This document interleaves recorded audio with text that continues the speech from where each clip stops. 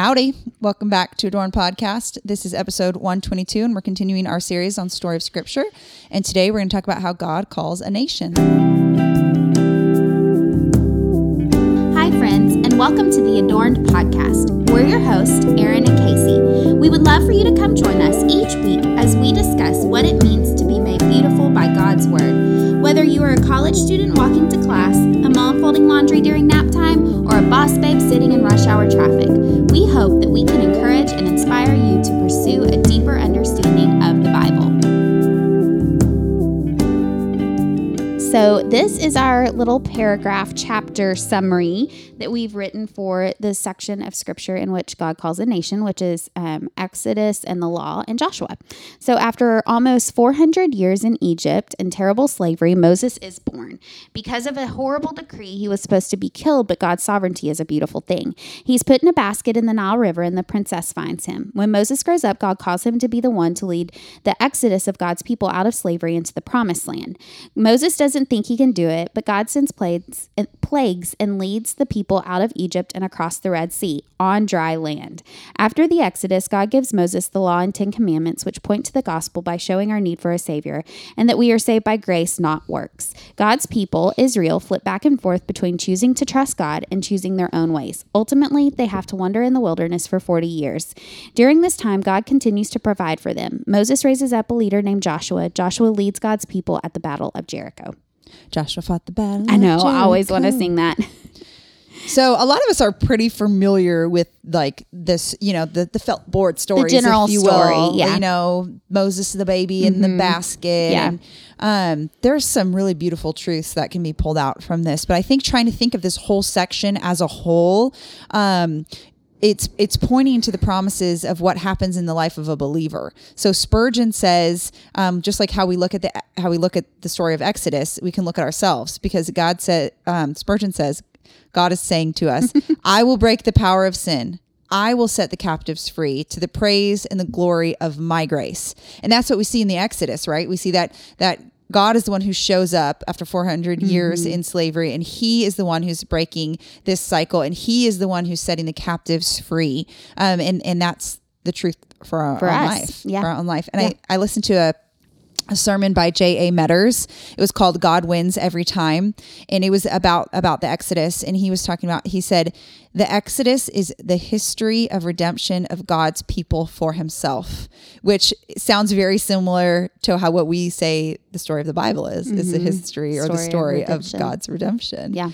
And so it's a good, if you zoom in, right, it's a good zooming in, which is kind of symbolic if you zoom out of the whole Bible. Do you get what I'm saying? It's God's redemption, but we're seeing it on the scale of a nation versus when Jesus comes, we see God's redemption on the scale of humanity. Everyone. Yeah. We've talked about this several times so far in this series, but this part of Scripture is very important to understand Scripture as a whole. We said that last week with the patriarchs because that's true, but it's also true of this. Like if you are to read the rest of the Old Testament or even the New Testament and not understand the exodus of the Israelites and like how big that was in their history, then you're going to have a hard time understanding other parts of Scripture. You're going to have a hard time understanding why they have certain festivals. You're going to have a hard time understanding like what the Passover is when they refer to God leading them out of slavery. Like, so this section is just important to have a good grasp on. Yeah. And when Jesus says like that he fulfills the law, like exactly. You won't understand what that means. Right. Yeah. And I think like even just tying the connections because we're doing this in episodes, it can feel like maybe disconnected, but just trying to remember, like we left off with them growing in number and becoming slaves to the Egyptians. We pick up with them still in that slavery and God calling Moses to lead them out of that slavery. Right. Because the whole point of this is to remind us this is one story. So it's not like, oh, we moved on from Joseph and now we're doing something different. Those are still God's people, the Israelites, and we're continuing on with that. The way story. they got to Egypt was through Joseph, when Right. his brothers sold him into slavery into Egypt. Yep. That's how Joseph got there. Then Joseph's family came, and all the people came because there was famine in their land. They came for food, and that's how they got to Egypt. Yep. So like Aaron said, like it's important to remember, okay, we are continuing the story. Yep. Now they've been there 400 years and they've been slaves. And even like tying together like the promises that God had made that we talked about last week, Exodus we can help understand it better by remembering the promises that the Lord made to Abraham, right? He promised him land and offspring and that he would be a blessing. And so those promises are going to continue to be fulfilled ultimately in Jesus, but also continue to be fulfilled throughout the story. So when God is providing this Exodus for them, he's being faithful to those promises. He's providing a land for them. They're growing in number. They're growing in number. We're already seeing those promises being fulfilled. And he is with them. Right. Yeah. Yep. So, just kind of another recap. We already talked about it some in our little paragraph, but Moses' mother puts him in a basket to save him because there had been this decree to kill all the baby boys in Egypt. And so he put him in the Nile, or she put him in the Nile River, and his sister was watching. Pharaoh's daughter finds him, and his sister asks if she wants her to find someone to nurse the baby, which was common practice then because Pharaoh's daughter couldn't nurse the baby. She hadn't had the baby. And so she says, yes, sure. So his sister naturally takes him back to Moses' mother, and Moses' mother gets to nurse him until he is weaned. And then he goes back to Pharaoh's house. But this is just beautiful. I always love this part of the story because what a gift for his mother to get to nurse him. And then he got to be alive. And yeah, exactly. So he not only lived, but then she was able to raise him for a few Such years. abundant kindness. And I love how in the paragraph we have it says like God's sovereignty is a beautiful thing because that's exactly what it is. Oh, it's his absolutely. sovereignty. Yeah. And it's beautiful. Yeah, it is. It is. So then one day God comes to Moses in a burning bush and tells him he's going to be the one to lead God's people out of Egypt. And Moses is like, what? Me? Why? I mean, he doubts that he can do it. He's like, I'm nobody special. But God, And he has sinned. Like, you know what I'm saying? Right, So he probably right. doubted Yeah. his worthiness. Oh, for sure. Sure. But God says, no, I'll be with you. I'm going to help you.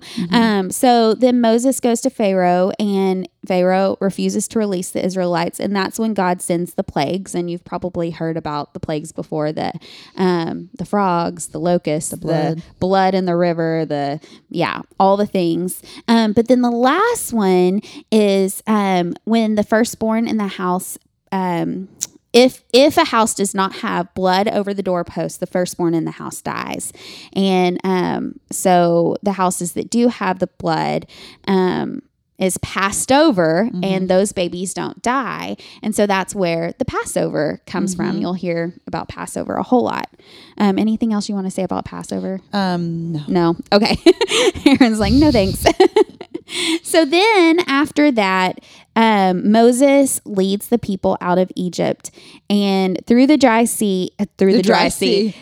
Red Sea on dry land, like this big sea. And so if you look, you can see the Red Sea on the map, and you can see the route that the Israelites took out, and God did it. Which again, this is one of those things, like we've heard this a lot, or if you were raised in the church, like you may have heard this when you were a kid, but like stop and think for a second. This actually happened. I have a friend that was talking about this the other day at lunch, this specific story. And I was like, this is so funny because we're about to do a podcast on this. But she was like, think about it. Like, think about how many people it was. I mean, it was hundreds and hundreds of people. Right. I think she said actually thousands. I can't remember the number now. I would guess. I mean, it's been 400 years and they were increasing so much in number. Thousands of people. And so like she said that, by the time the Israelites got to one side, the Egyptians were probably following in right behind them. So, it could have even been that God was keeping the waters up on one side as he was crashing down the waters on the other side. Like, we don't know the specifics, but just to think about like physically this did happen and how much of a physical miracle it was, and the Israelites, like they saw that. And her point was that even though they saw this big miracle, we'll see them grumble in just a few minutes. But just to think about how big of a miracle that was. So I'm going to read this. This is Exodus 13:21-22. And the Lord went before them by day in a pillar of cloud to lead them along the way, and by night in a pillar of fire to give them light, that they might travel by day and by night. The pillar of cloud by day and the pillar of fire by night did not depart from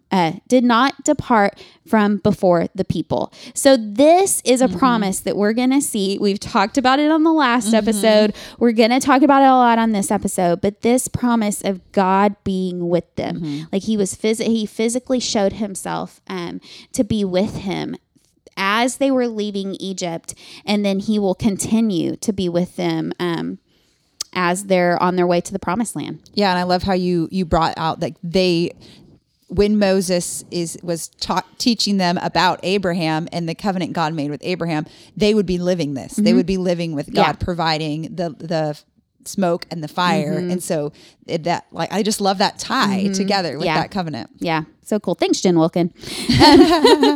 So then after this, like I kind of referred to, the people were grumbling because they didn't have food, and they're like, why did you bring us out into the wilderness just to kill us from starvation? And of course, God is good, and God provided them food, and they still grumbled some back and forth. But during this time, God gives Moses the 10 Commandments and the law.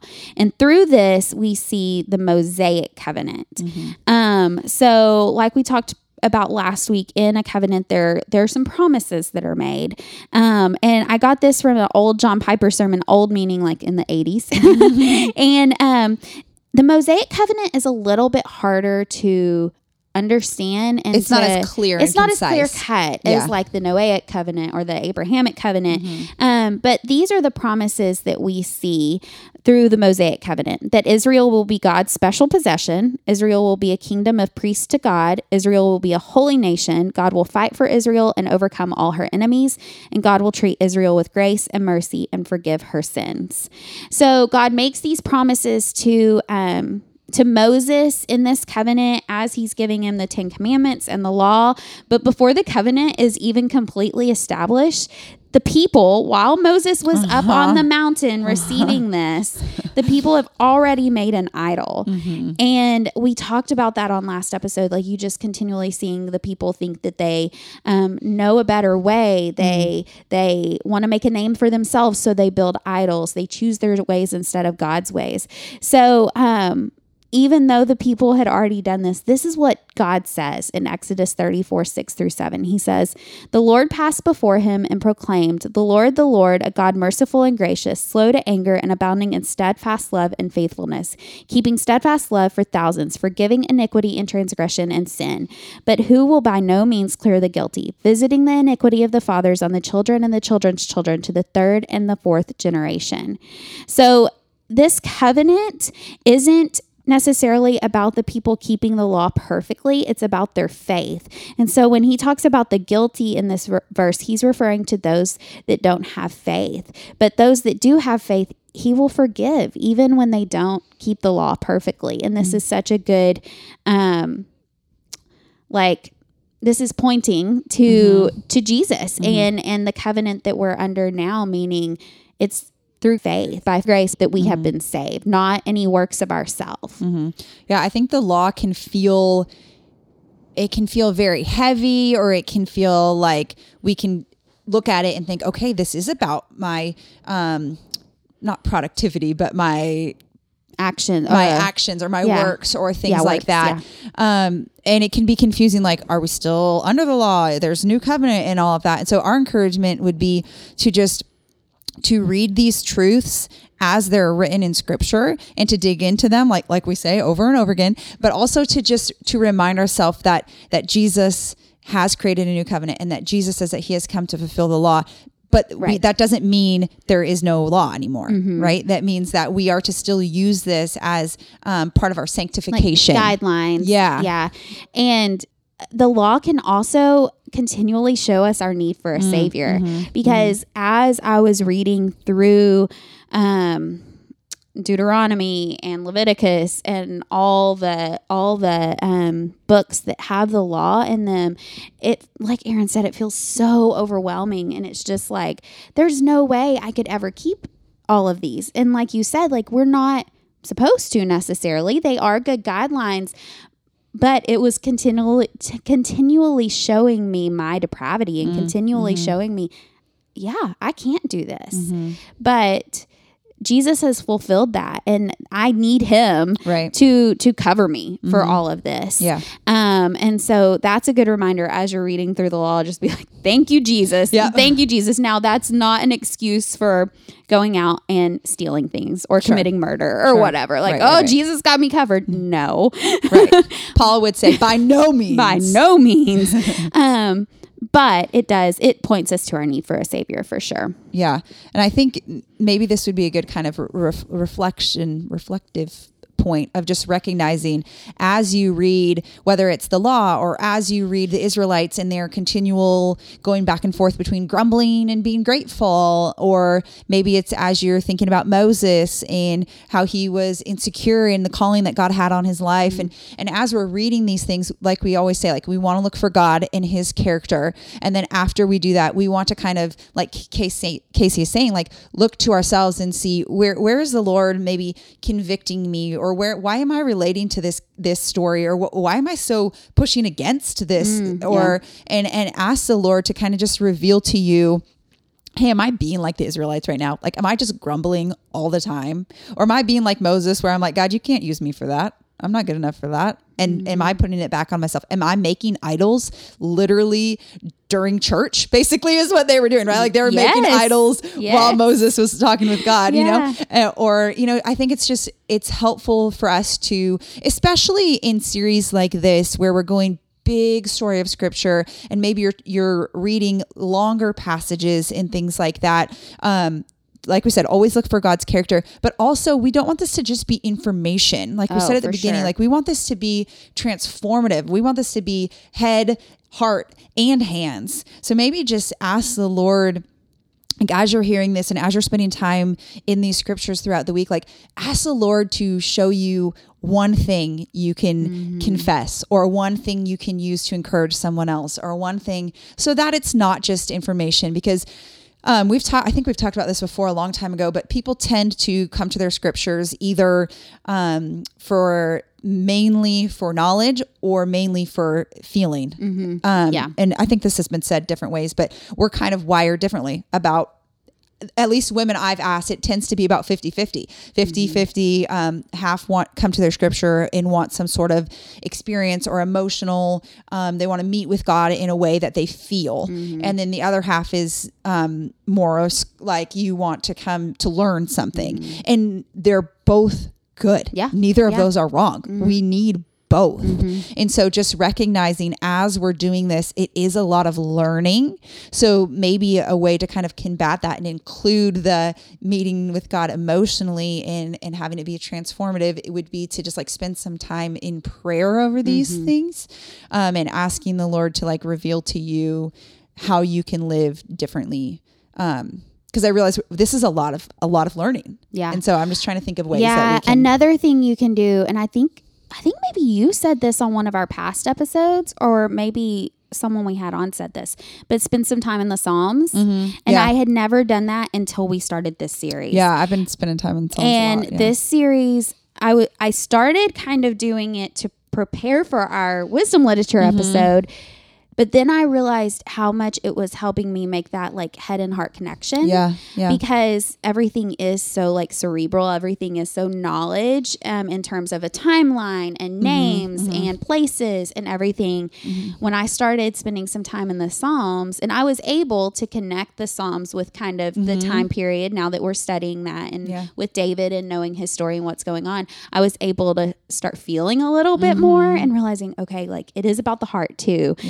So I think that's another good practical thing is after you've spent some time like just learning, like maybe spend some time in the Psalms or Proverbs or one of those books, so you can really like kind connect with those emotions Yeah. because God gave us those emotions. Yeah. Sorry, that was a total tangent. That was a tangent. I'm sorry. That was a Apparently tangent. somebody needed to hear that. Yeah. It could just be Maybe me. we needed to hear it ourselves because we have been doing a lot of studying. Yeah.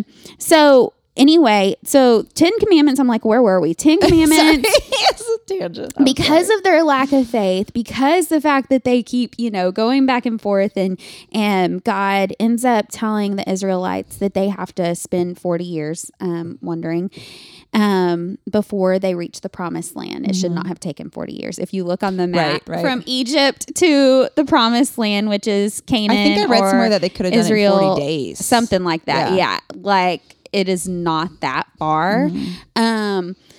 But it took them 40 years because that's what God said. And so, but the cool thing is God was with them all the way. And so we started, pretty much right after the Exodus. God says, I'm going to be with you. He was with them in the pillar of cloud and the fire. And so this is at the end of Exodus, Exodus 40:38. It says, for the cloud of the Lord was on the tabernacle by day, and fire was in it by night, in the sight of all the house of Israel throughout all their journeys. So even though he said, you don't have faith, you don't, and part of that story, that's a whole nother story, and we'll talk about it in a minute with Joshua, but they didn't believe he could do what he said he was going to do. And God said, because of that, you are going to wonder, but I am not going to leave you. And God is just like, he does above and beyond none of this is required of him. So all of it is above and beyond. Yeah. But I love to just point out the fact that he's with them. There's so many different layers to this, right? Onions. Yes. Oh, God is like onions. He has a lot of layers. Ogres are like onions. Okay.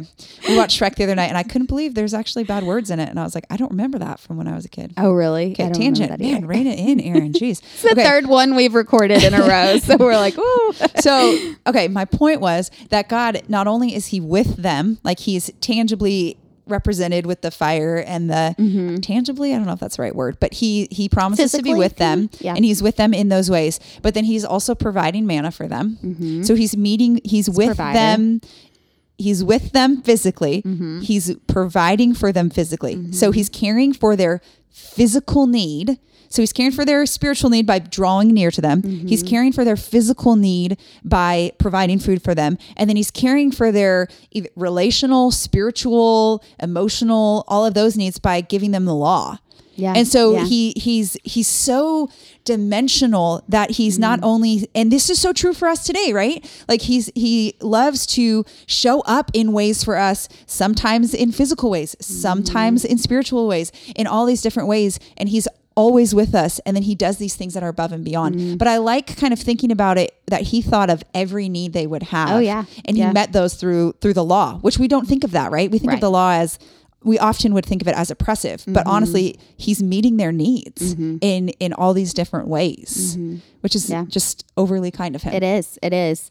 So what's another promise we see in this section of scripture? So we see that he's fulfilling the promise of giving them a place, of giving them land that he promised to Abraham. Yeah. And I had never really thought about this, but I think this was on that same Knowing Faith podcast, but they were kind of talking about this, and then I kind of dug a little deeper into it, but how God is concerned with places. We've talked a lot about how God is concerned with people, and we included places, but I had never really made the connection of how much he cares about places, because what the person was talking about on the podcast, they said, heaven is not just floating around ethereal, ghost-like things. It's heaven and earth. It's a place. And so God is, what he's doing here is he's saying, I have a place for my people. He's concerned with his people having a place. Yeah. Which is so interesting to me. It is interesting. And it's just one of those things that I don't feel like we focus on a lot because it doesn't necessarily seem important, and it does seem obvious almost. We live in a place, so duh. But we don't think of it as having importance. It's harder to find an application point from places. Sure. And, so it's just something we don't think about a whole lot. But like I said, I've had a lot of fun and just learned a lot by like looking at specific places on the map, looking at pictures, like looking at distances and things like that, and just seeing God through those things. It's been really, really cool. Yeah. So let's move on to Joshua. So Joshua was Moses's assistant. I know it's kind of funny, but I think that's actually what it says, like in the Bible. Even. Oh, that's funny. And you see him all the way back pretty early after the Exodus. He was one of the 12 spies that Moses sent to scope out Canaan. And so him and Caleb were the only ones that had faith that they could overcome the current occupants of the land. And that's what I was referring to a minute ago when I said they didn't have faith that God would do what he said, because God had told him he would give him this land. But these spies came back and they were like, there's no way we can defeat those Some people. big guys over there. Yeah. But Caleb and Joshua were the only two that said, no, like God's with us. We can totally do this. So they were the only two that from that generation were able to enter. Yeah. That was part of why they had to, well, that is the reason they had to wander for 40 years. And they were the only two of that generation. Oh my goodness. Okay. So, after the 40 years of wandering and after Moses dies, Joshua sends spies once again into Jericho, and a prostitute named Rahab houses them and keeps them safe. And this is actually super cool because, I like to talk about the lineage of Jesus. Rahab is in the lineage of Jesus, and we'll see exactly how that happens next week. But that's just really cool, and that's part of why she's so significant. And her obedience is significant because she helped God's people, So then Joshua leads the people across the Jordan River, again on dry land. And so we see echoes of when God did this 40 years prior with the Red Sea, and Joshua defeats Jericho. I love Joshua that Battle of story Jericho. with Rahab is included in scripture. I mean, I love anytime we get to like zoom in on stories that include women. But I think Rahab is such a unique situation because it seems, it just seems kind of like she was someone who wouldn't have been included in the story, but then she gets to have this beautiful, she gets to be the one who like helps carry out God's story. And I love that we don't always pick up on that, but that could be something like God could be doing something through you, or that you're continuing on God's story because of just your obedience. Right. And her obedience could have been very costly. It could have been. Yeah. And so just like reminding ourselves, like, it's not for us. It's not for our name. It's not for our glory. It might be risky for us, but ultimately what's best for us is obedience to God. Yeah, for sure. Yeah, I've always heard that story, and I'm like, why is she so significant? And now that I've actually studied, I'm like, there's a lot of reasons that she's so significant. Yeah. And your accent when you say wandering sounds like you're saying wondering, which is actually, I think is actually really cool in the story because wondering, it sounds like you're saying wondering. Yeah. And so I'm like, that actually, as you're like, every time you say it, I'm like, okay, that actually is really quite true. Yeah. Because a lot of them were probably wondering what's going on. Is God going to actually do what he said he would do? True. It's true. Yeah.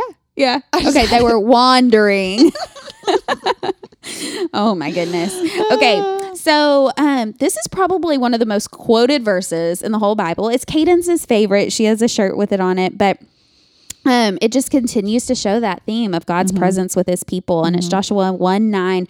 Have I not commanded you, be strong and courageous, do not be frightened, and do not be dismayed, for the Lord your God is with you wherever you go. So we're continuing to see this. We saw it with the cloud and the fire, and now Joshua's reminding them, like, be strong and courageous, and God is with you. I love how scripture does that. I love how God, like, it's almost like he knows that we're going to forget it.